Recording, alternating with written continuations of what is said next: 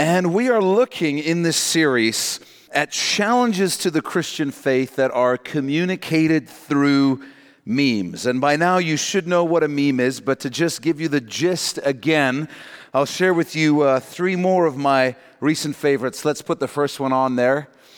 It says, "Me, God, I need some discernment in my life, how it feels sometime." There's a door clearly labeled Pulse. It's relatable for most of us. Let's put the next one up. I like this next one. King David, the man in that story should be killed.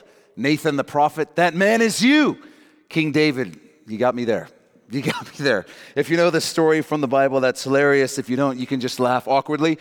We'll move on to the next one I've got for you. In the Bible, Jesus would often heal the lame. Let me pray for you. That's a fantastic Christian diss if you don't know what that is. It's a great one. You could use it on your kids sometimes. That'll be fantastic. Lots of fun. So our main meme today is a bit of an unusual one because it is often posted by Christians and non-Christians alike. Its star is Mahatma Gandhi, and when I was researching the story behind this oft-shared meme, I honestly couldn't find a straight answer, and I'll share the reason for that in a few minutes. The story and the quote started appearing in media in the mid-2000s, and there are two stories that claim to be connected to this quote. The first story tells of a young Gandhi who's practicing law in apartheid-era South Africa, which is enforced legal racial segregation, if you don't know what apartheid was. I grew up in that in South Africa, actually. He was seriously exploring Christianity after becoming enamored with Jesus' Sermon on the Mount in the Gospel of Matthew, and so he decided to check out a local church. When he attempted to walk in the building, he was stopped by a white usher who told him he was not welcome in the church because of the color of his skin. The second version of the story is similar, but it locates Gandhi in the city of Kolkata in India, where he is rejected from entering a church because only high-caste Indians and white people are allowed in the church. But in both versions of the story, the incident serves as the moment that Gandhi turns his back on Christianity. He continues to embrace some of the teachings of Jesus, but he has no interest in the church or in the religion of Christianity. And that all serves as the background for the famous quote we're going to see in a moment. While conversing with the Christian missionary E. Stanley Jones, who spent much time in India, it is claimed that Gandhi said, let's put the meme up there, it is claimed that he said, "I like your Christ, I do not like your Christians. Your Christians are so unlike Christ." And so you've probably seen this quote before. You've probably seen it possibly shared by a very pious Christian, because if you want to be a woke Christian, you have to actually talk about how awful most Christians are. You have to make fun of your own people if you want to appear enlightened. There's other versions of this that also get shown around. Perhaps you've heard people say things like, Gandhi said, if Christians would really live according to the teachings of Christ as found in the Bible, all of India would be Christian today. Or how about this one? If Jesus came to the earth again, he would disown many things that are being done in the name of Christianity. I think we're all on the same page with that one, actually. All seemingly damning quotes of both Christians and the religion of Christianity. Now, before we talk about how to respond or how to process these types of statements and questions, I need to share some things for you that are for your own knowledge. This is not to share with someone who might say, well, what do you think about this? This is just for you to understand. They're not counter arguments, because what I'm about to share doesn't change the essence of the objections that are being raised by these memes. They're just going to help you think about things a little more clearly. The first thing you need to know is that these are all fake quotes. None of them are actually real. Our central quote, "I like your Christ, I do not like your Christians. Your Christians are so unlike your Christ," only appeared in mainstream media attributed to Gandhi for the first time in the mid-2000s. You can go check this out online yourself. In reality, the quote is based on something a Hindu Indian philosopher named Baba Dada said in the mid-1920s, and his quote was, "Jesus is ideal and wonderful, but you Christians, you are not like him." Again, I think most of us would not disagree with that. All the Gandhi quotes are apocryphal. They're passed on and disseminated as though genuine quotes, when in reality they are not. Interestingly enough, Gandhi also never said, "Be the change you wish to see in the world." And he also never said, "An eye for an eye will make the whole world blind." Didn't say those things. Second thing you need to know is that when Gandhi did comment on Jesus and Christianity, and he did multiple times, he was not commenting on the Jesus that is revealed in the totality of Scripture. So he was not commenting on the Jesus that the whole Bible describes. Thomas Jefferson, the famous founding father and early American president, is famous for making his own version of the Bible. Thomas Jefferson was a materialist, which means he didn't believe in any type of supernatural world. So he went through the Bible and he cut out everything in the Bible that was supernatural. Every miracle, every talk about the spiritual world like that, and you had what was called the Thomas Jefferson Bible. And it's still in existence today. You can go and see it. I think it's in the Smithsonian, if I'm right. And so what Thomas Jefferson did is he reduced the Scriptures to a book of moral teachings and illustrations. And Gandhi approached the Bible and Jesus in a similar fashion. He created in his own mind and conception a version of Jesus that fit how he already saw the world, and then he fit Jesus into that and embraced the parts of Jesus' teachings that already fit with his existing worldview. Gandhi is on record as saying he does not believe that all of the Gospels are historical truth, and he completely rejected all the writings of the Apostle Paul, who wrote most of the New Testament. Gandhi was a social activist, obviously, and so he welcomed the parts of Jesus' teaching and ministry where he talks about things like caring for the poor and widows and orphans, but Gandhi rejected or completely ignored the gospel message, issues like sin and salvation and atonement and our need for forgiveness. He rejected all of that. When asked why he did not embrace Christianity, Gandhi said it offered nothing he could not get from his own religion or religions, observing, quote, "To be a good Hindu also meant that I would be a good Christian. There is no need for me to join your creed, to be a believer in the beauty of the teachings of Jesus, or to try to follow his example." In other words, the more you dig into his life, you'll find that Gandhi is actually essentially a pluralist. He believed that many religions were true and offered the same things as Christianity because he would reduce religions down to a set of moral teachings. And as we talked about last week, the only way to draw the conclusion that religions are all essentially saying the same thing is to reject or willingly ignore much of what Jesus himself said.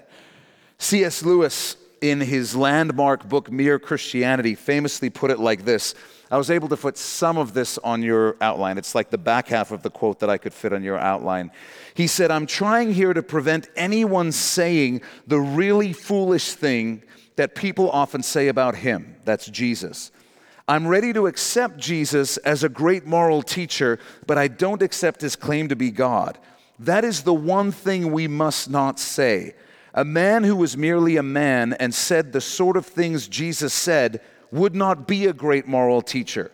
He would either be a lunatic on the level with the man who says he is a poached egg, or else he would be the devil of hell. You must make your choice. Either this man was and is the Son of God, or else a madman or something worse. You can shut him up for a fool, you can spit at him and kill him as a demon, or you can fall at his feet and call him Lord and God. But let us not come with any patronizing nonsense about his being a great human teacher.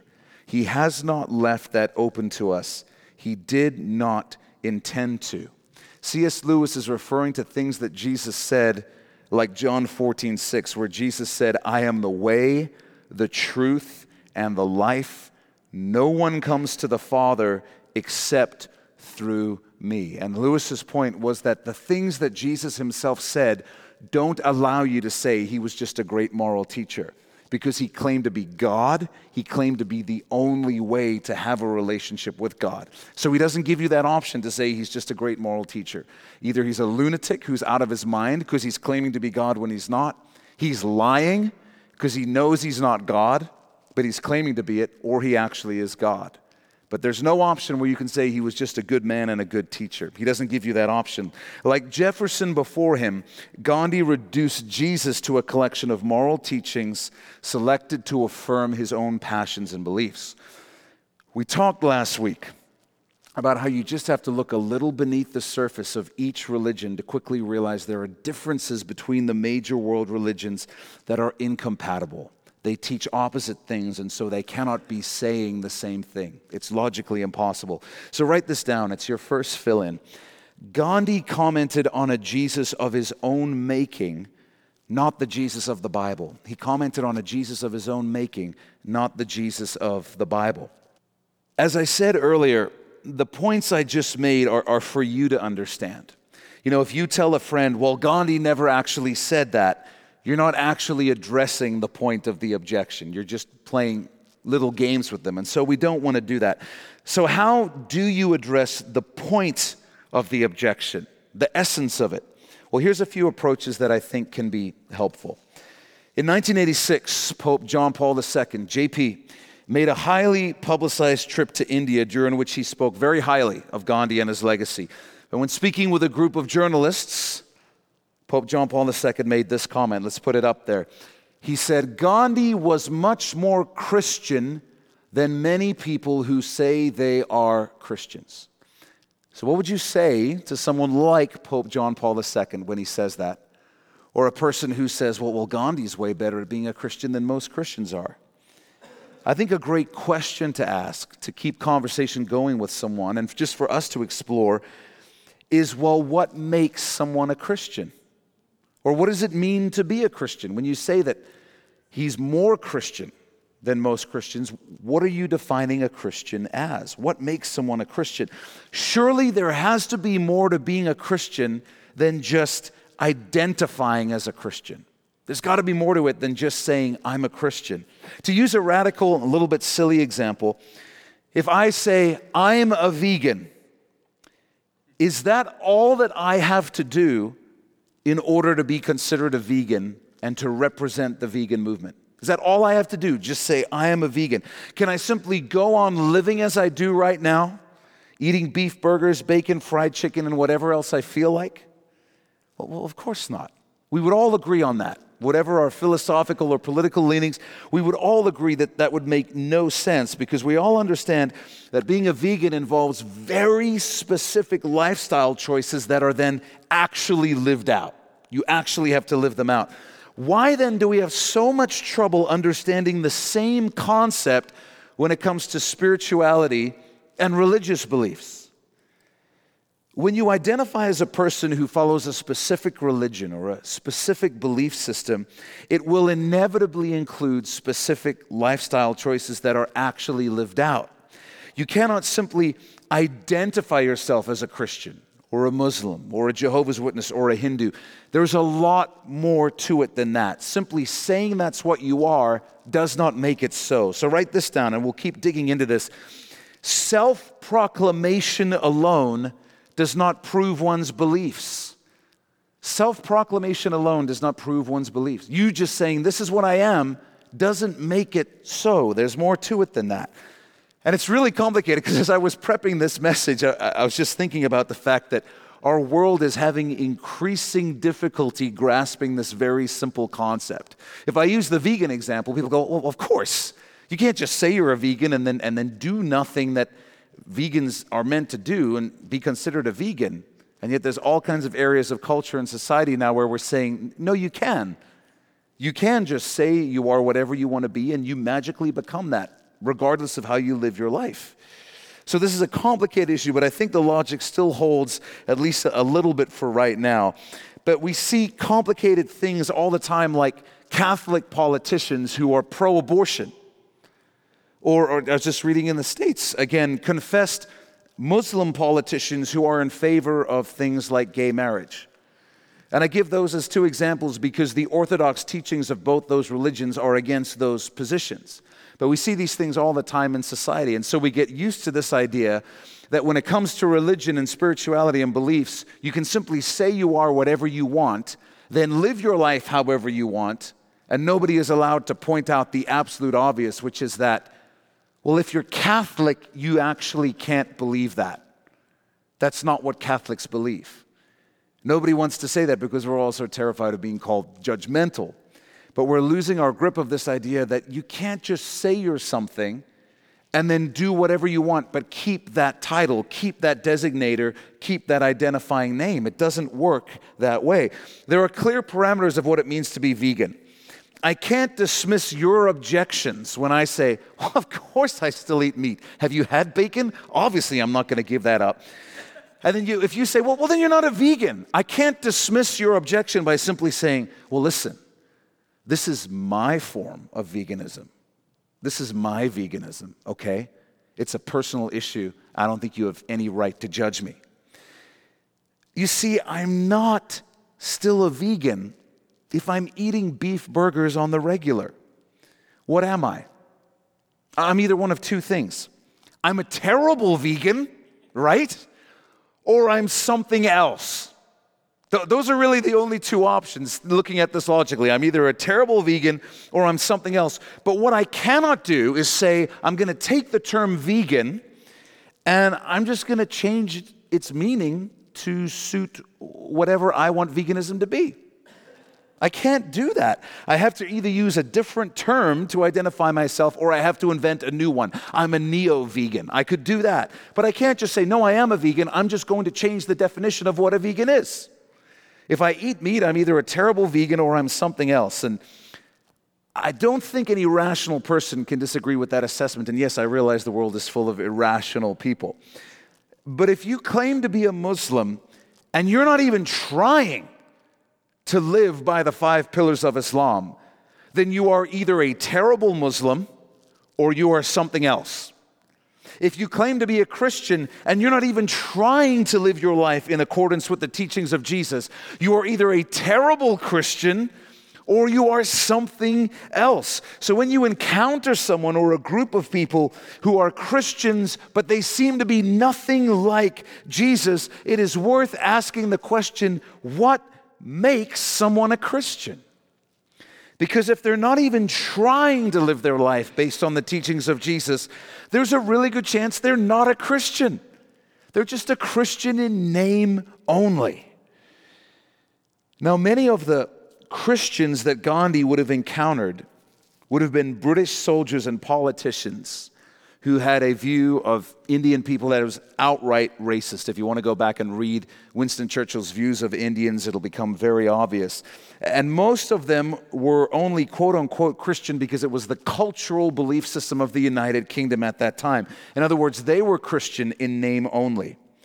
So Gandhi lives to see thousands of British men who identify as Christians rape, pillage, and exploit his continent and his people. In his lifetime, he witnesses not directly, but while he's living in India, working in India, multiple massacres. In his later years, he witnesses the British exporting food from India as 12 to 29 million Indians are starving to death from a famine in the country.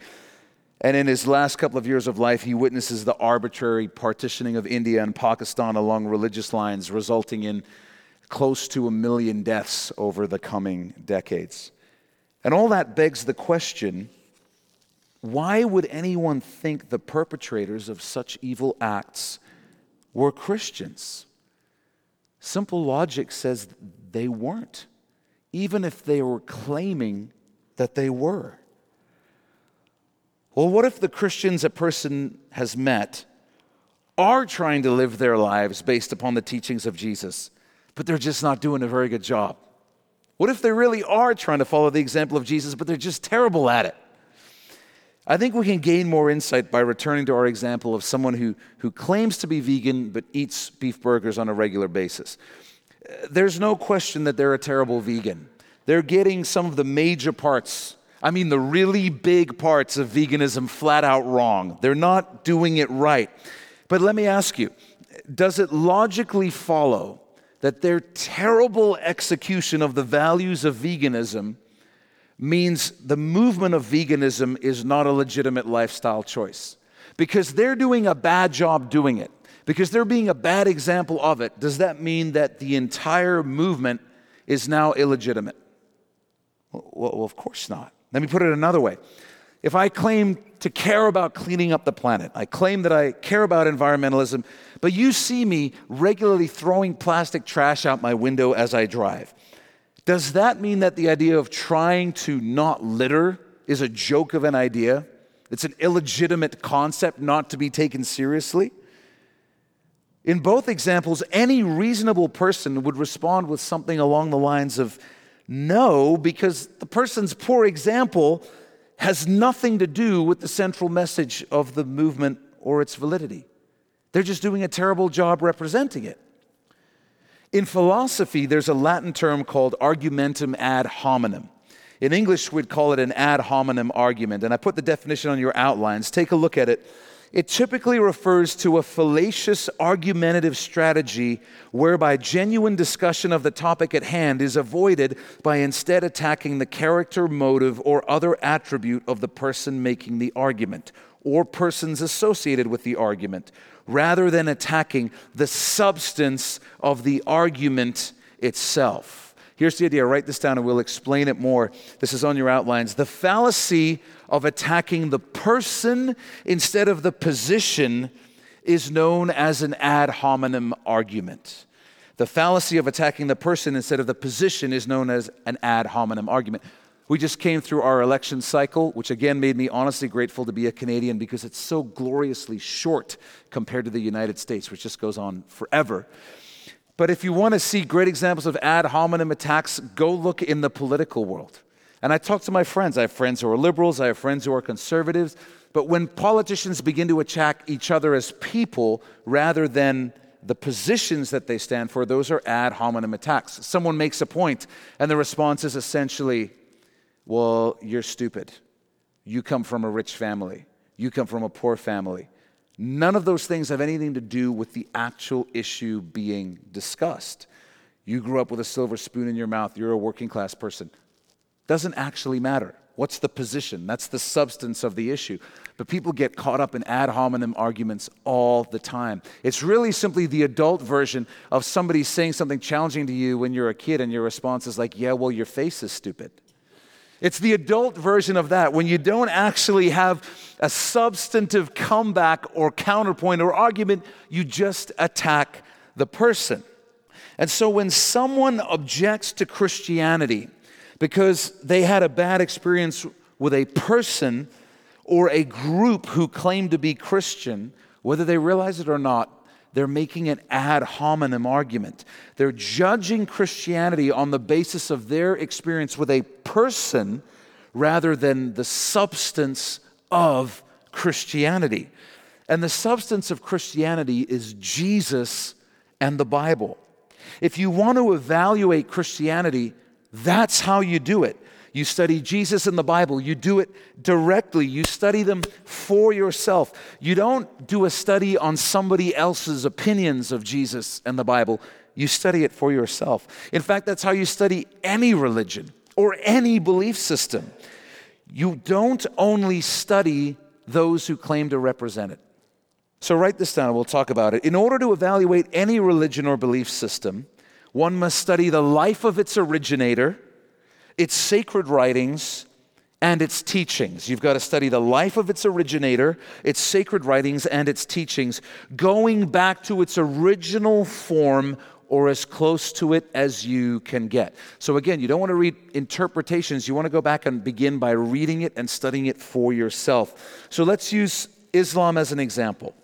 So when a terrorist attack happens, and the terrorist or terrorists were shouting Allah Akbar, and they claim to be Muslims waging jihad, the media tends to scramble to make sure that everyone knows these are not real Muslims because Islam is a religion of peace. And they'll usually have some sort of representative of the Muslim community on the newscast to repeat that same message. The actions of these individuals do not represent Islam. On the one hand, the media is absolutely correct in pointing out that we should not draw conclusions about the religion of Islam based solely on the actions of some people who claim to be Muslims acting in the name of Islam. The media is right about that. On the other hand, They're completely wrong in claiming that Islam is a religion of peace simply because they have some Muslim representatives come on the show and say Islam is a religion of peace. How should we judge the religion of Islam? Well, you have to go back, like we said, to its originator, the one they call Prophet Muhammad, and you have to examine his writings, his teachings, and his life.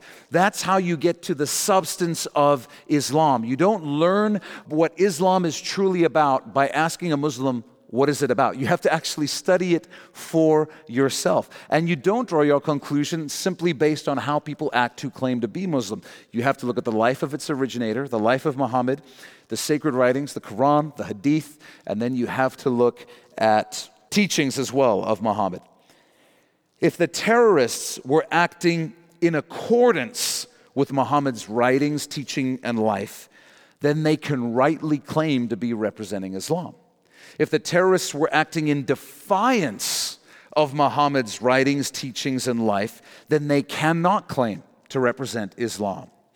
So if you want to judge Christianity logically and reasonably, you have to study the writings, teachings, and life of Jesus. You cannot judge Christianity solely on the basis of how those who claim to be Christians behave. So write this down.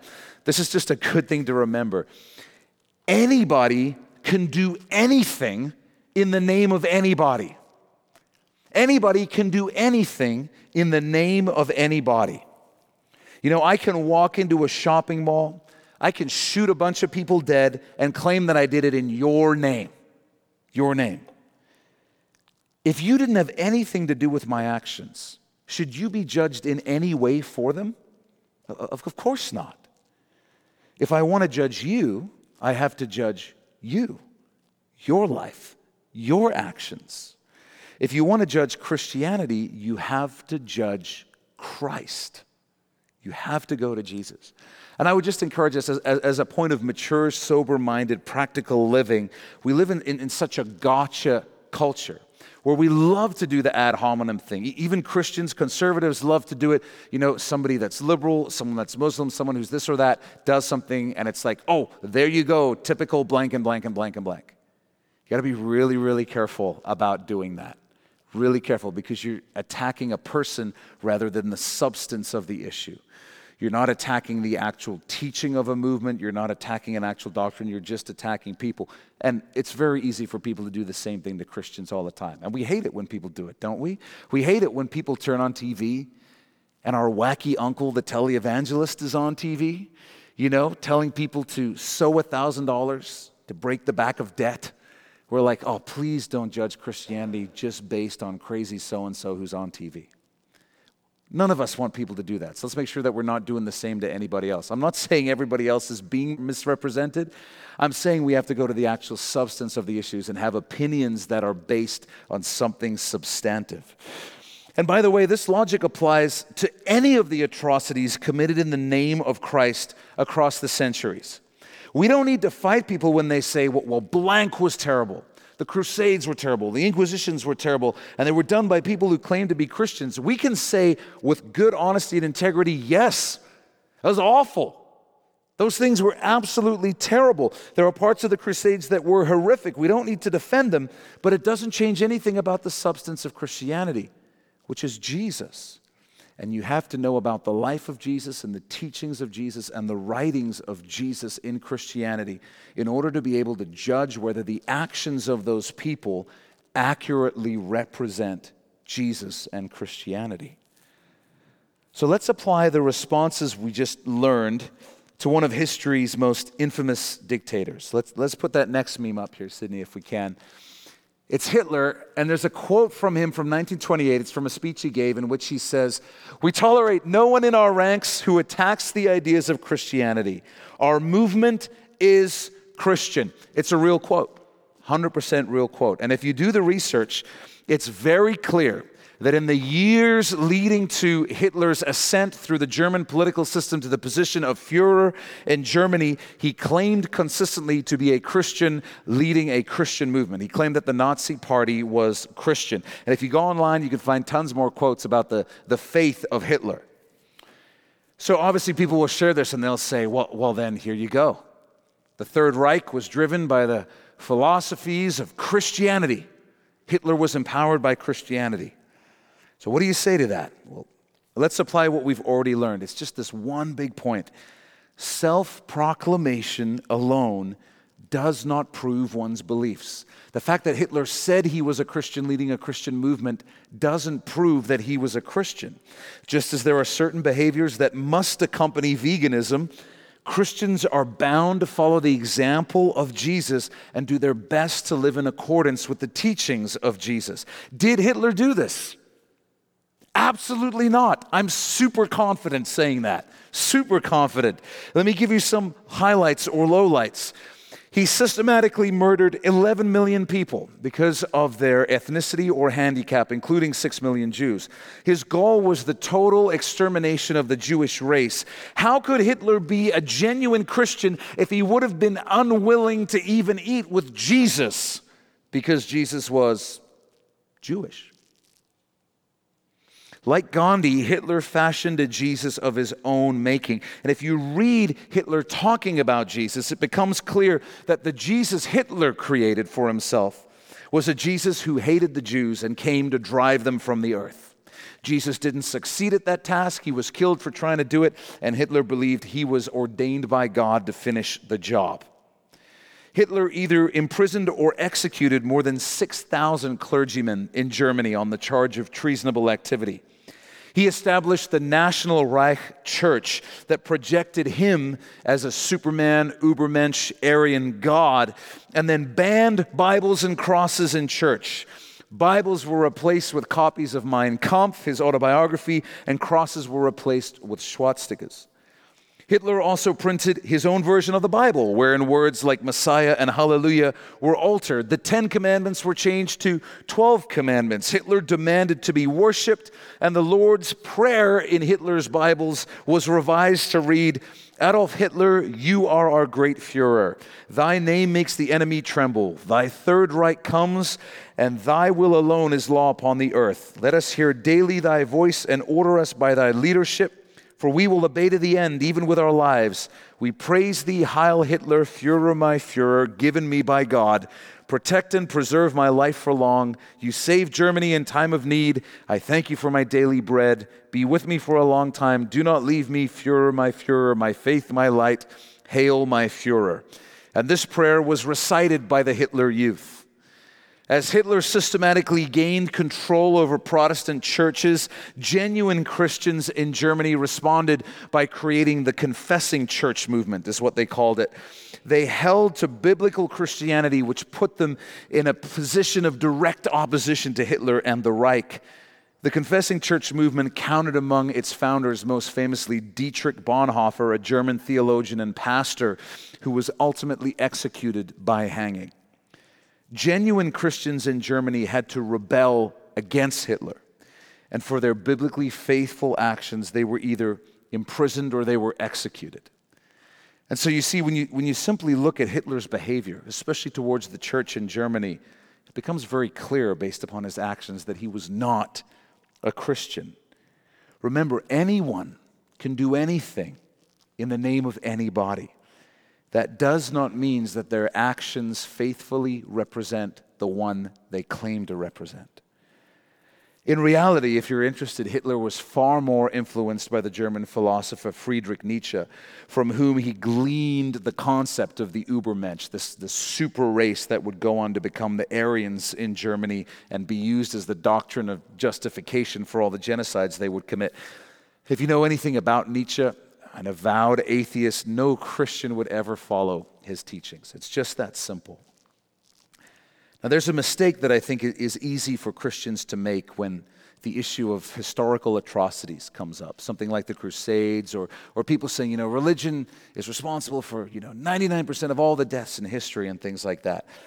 Because when you stack the number of deaths caused by those who claim to be fighting for Christian causes against those who claim to be fighting for atheistic or humanistic causes like socialism and fascism and communism, the numbers are shocking. I don't know if you've ever seen the numbers, but Atrocities driven by atheism and humanism killed, the numbers are astonishing, it's like more than 10 times as many people as all the wars that were ever even claimed to be done in the name of a religion. Atrocities driven by atheism and humanism account for it. It's something crazy, like 95% of all deaths over the last 200 years. It's not even close, looking at things like Stalin's Russia, Hitler's Germany, and things like that. And so it's very easy to want to trot those stats out as a Christian and be like, ha, atheists suck even more. But I don't think that's helpful. I think that's a mistake, because the common denominator in these violent human groups is not a worldview. The common denominator is humans. It's humans. And I don't think it's a good Christian counterargument to essentially say, well, see, Christians actually only killed 15 million people in the last, 200 years. I don't think that's a good counterpoint. It's better to point out that the one thing in common with every atrocity, every act of evil, is the presence of humans. After thousands of years of history, we can safely say that humans have a predisposition to violence. I think we figured that out. Regardless of worldview, people will find a way to justify their evil actions. The question shouldn't be which group is more violent and more evil. The question should be, but which worldviews permit or even encourage violence and atrocities? Christians who commit horrific evil toward other humans actually have to do it in opposition to the teachings of their master Jesus. The Gospels repeatedly demonstrate that Jesus came to, as Luke said, guide our feet into the way of peace. And Jesus taught his followers to love their enemies, pray for them, do good to them. Christians who have committed atrocities over the ages have had to do so in rebellion against God. They either ignored the teachings of Jesus or they were ignorant of the teachings of Jesus. Now let's go to the other side, though. In an atheistic worldview, where there is no God, we're just here as the result of random chance, random biological development in the universe. In an atheistic worldview, there's little or no reason why any of us should feel compelled to treat other people with the respect that Jesus taught his followers to have for their enemies. If the world is simply filled with species and groups that are competing for the same resources, and if history belongs to those species and groups who are best suited for survival and reproduction, why should we be concerned about those groups who are not fit enough to survive? On what grounds, using what logic, are we deeming the theories of Nietzsche or the actions of Hitler wrong?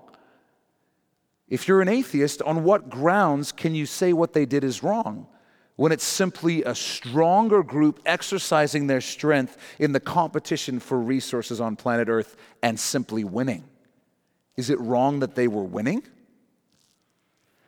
So write this down.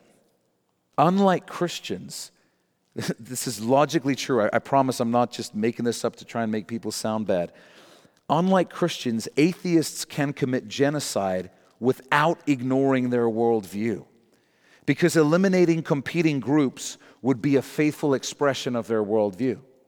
If you believe in survival of the fittest, you believe this is how human evolution takes place, if you're an atheist, that's your worldview, you can commit genocide and it fits into the way that you see the world. You can't actually call it wrong, because all genocide is a stronger group exercising their strength over a weaker group so that they can survive and thrive to a greater degree.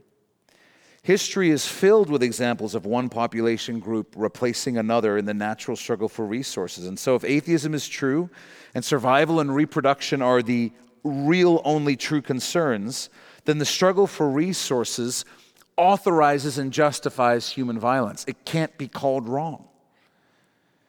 God has given us the freedom to follow our own nature or to follow the teachings of Jesus. Christians who have committed atrocities over the ages have simply submitted to their natural inclination rather than to the teachings of Jesus that are found in the Bible. Not everyone who calls himself a Christian is listening to the words of Jesus. Those of us who have identified ourselves as Christians and yet done evil things are either willfully resisting or rejecting the words of Jesus. We're not representing him rightly. And Jesus himself, when he was on the earth, he even told us that people who did not represent him would come along and do things in his name. It should be on your outlines. Jesus said this in Matthew 7. He said, "Not everyone who says to me, 'Lord, Lord,' or not everyone who calls me, 'Lord, Lord,' shall enter the kingdom of heaven, but he who does the will of my Father in heaven. Many will say to me in that day, 'Lord, Lord, have we not prophesied in your name, cast out demons in your name, and done many wonders in your name?' And then I will declare to them, 'I never knew you. Depart from me, you who practice lawlessness.'" Jesus says on the day of judgment, there's going to be people who say, "Jesus, Jesus, my man, I did all these things in your name, all of them." And Jesus is going to say to a whole bunch of them, "I never even knew you. No idea who you are, because you didn't represent me. You weren't ever representing me. You were just trying to use my name to justify the evil things that you wanted to do." Jesus told us that would happen. And I feel as though I need to acknowledge a reality in this message too, because we cannot say that anybody who's had a negative experience with a Christian must have encountered a fake Christian. It'd be great if we could say that, right? Someone says, "Well, I had this really negative conversation with a Christian." We could just say, well, then clearly they were a fake Christian. If you didn't walk away loving them, not a real Christian. But it's not that simple. Because somebody might ask a Christian what they believe about something. And that Christian might tell them the truth about what they believe as a Christian. And they might accurately describe what Jesus in the Bible teaches about that particular issue. And no matter how the Christian frames their answer or delivers their answer, that person might be offended by the content of their answer. That does not mean that that Christian is not faithfully representing Jesus. It means that the person they're speaking to does not like what Jesus has to say about that issue. And situations like that happen, and they're going to happen more and more for Christians in the future. We have to be very careful that we don't believe this lie that's sort of sweeping through the modern church. And it's the lie that everybody loved Jesus. And so if you're a good Christian, if you're being like Jesus, then everyone will love you, because everyone loved Jesus. Everyone loved being around Jesus, right? Well, wrong. Not everybody loved Jesus. He offended tons of people. Read the Bible. For his entire ministry, people were trying to kill him. Everybody did not love Jesus. And don't forget that some of the people he came to preach and minister to actually got together to arrange his execution and murder. And there were thousands of people calling for it when it happened. So no, not everybody loved Jesus. Not everybody loved what Jesus had to say. Not everybody loved what Jesus taught. And not everybody will love the Christian who faithfully shares what Jesus taught. Many won't. Many won't. We're praying today for the persecuted church.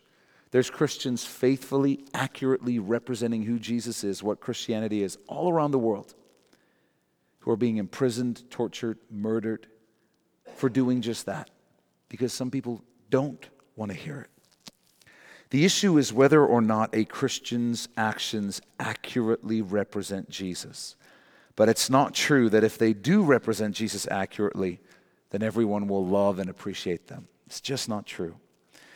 And if you ever find yourself in this kind of conversation with a believer, talking about the actions of Christians as individuals they know or the actions of Christians across history, I would encourage you to do everything you can to share the gospel. If you're in that kind of conversation, the door is already open. You're having a spiritual discussion.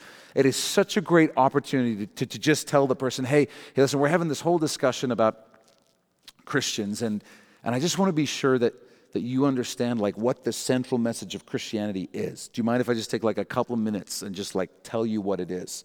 So easy to do that in that situation, and then just share the gospel with them. They're not going to say no.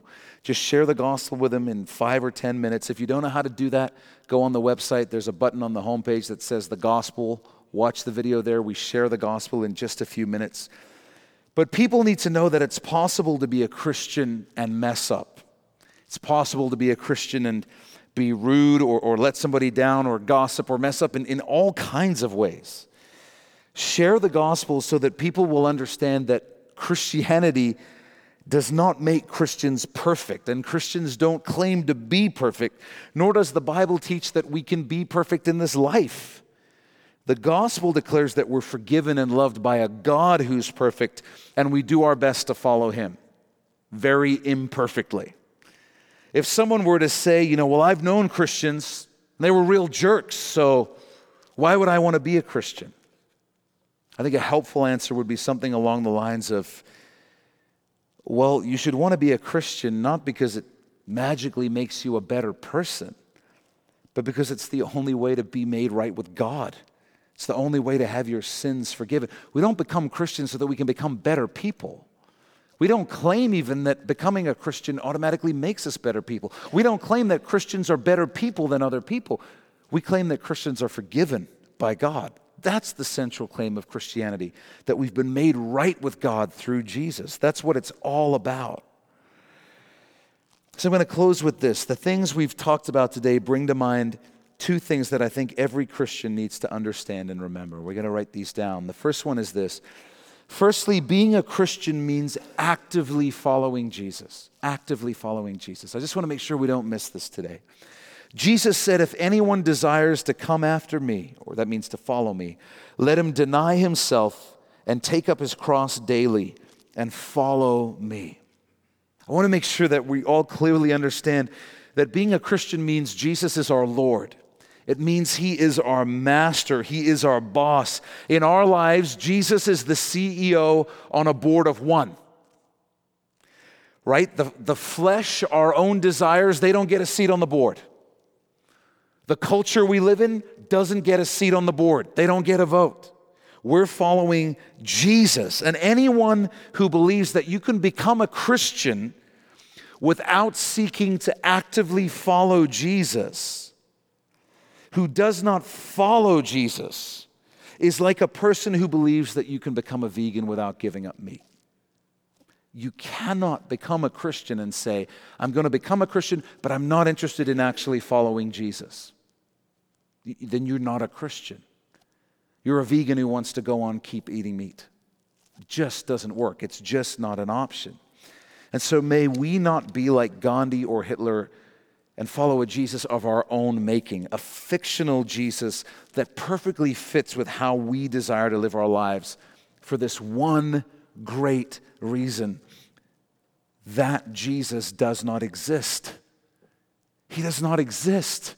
And so he cannot save. He cannot forgive us from our sins. He cannot make us right with God because he's an invention of our own mind. He's not real. Every one of us needs to be crystal clear in our understanding that being a Christian means actively following Jesus. Actively following Jesus. Then secondly, what we've talked about today highlights yet again the truth. Write this down, that those who want to know the real Jesus must know his word. If you want to know the real Jesus, you've got to know his word. You've got to be in the Bible. You've got to be in the scriptures. Why? Because there are so many people in the world seeking to promote a Jesus of their own making. There are so many churches teaching a Jesus of their own making. I like this part, this part, this part, not those parts. They may not have out the scissors or a razor blade, but they are making their own Jefferson Bible by choosing to only teach and focus on certain aspects of Jesus, the parts they know won't offend, the parts they know will get a positive reaction. But they're teaching you a Jesus who doesn't exist. And you're depending on a gospel that doesn't exist to save your soul. And we cannot live that way. We have to be in the Word for ourselves. The way you get to know the real Jesus, the way you avoid being deceived by those who make false claims about Jesus, is by getting into the whole Bible, because then you're going to get a full view of God, not just some verses pulled out of context, not someone else's agenda. It's also going to stop you from deceiving yourself and creating a Jesus of your own making. Those who want to know the real Jesus must find him in his word. Got to do it. So with that, let's pray. Would you bow your head and close your eyes? Father, thank you so much for the truth and the clarity of your word, Jesus. Thank you that you do not want us to be deceived. Lord, you do not want us to be confused about who you are. And so you gave us your word to tell us about you, about what you're like, about how you behave, about how you act, about how you treat your children, and about how you love us. And so, Father, I pray we wouldn't settle for secondhand accounts of you, but we would know you for ourselves. And I pray, Jesus, that if any of us has been following a version of you that we've made up or someone else has made up, Lord, would you just expose that right now? Speak to us clearly and let us know that so that we can repent, so that we can change, and so that we can begin to follow the real Jesus who loves us, laid down his life for us, and saves us and heals us. Thank you that the real version of you is better than what anyone could make up. It's better than anything we could make up. Thank you that your love, your goodness, your peace, you're everything good, Jesus. Father, I pray you would just speak to every heart in this room right now, Lord. You're our provider in every area of life. And as always, we just ask that whatever we need, Lord, you would begin to fill us with it right now.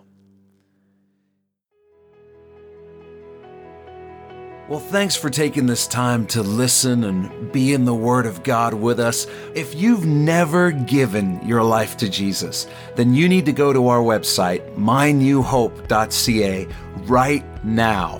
When you get there, you'll see a graphic on our homepage that says The Gospel. Click on that and you'll be able to watch a short video where we share the best news you'll ever hear in your life. It's more important than whatever else you're doing right now. So stop whatever else you're doing, go to mynewhope.ca and click on The Gospel. If God has blessed you through this message, we'd love to hear about it. Shoot us an email at info@mynewhope.ca and let us know how God has impacted your life through His Word. If you're in the greater Vancouver area, I want to invite you personally to come and be a part of New Hope Church. We believe God is doing something real special as we grow together in our faith and love for Jesus, and we would love you to be a part of it. And finally, if you'd like to support the Bible teaching ministry of New Hope through financial giving, you can also do that through our website. Just go to mynewhope.ca/give. Thanks again for listening. Thanks for being in the Word of God with us. And always remember, God is with you.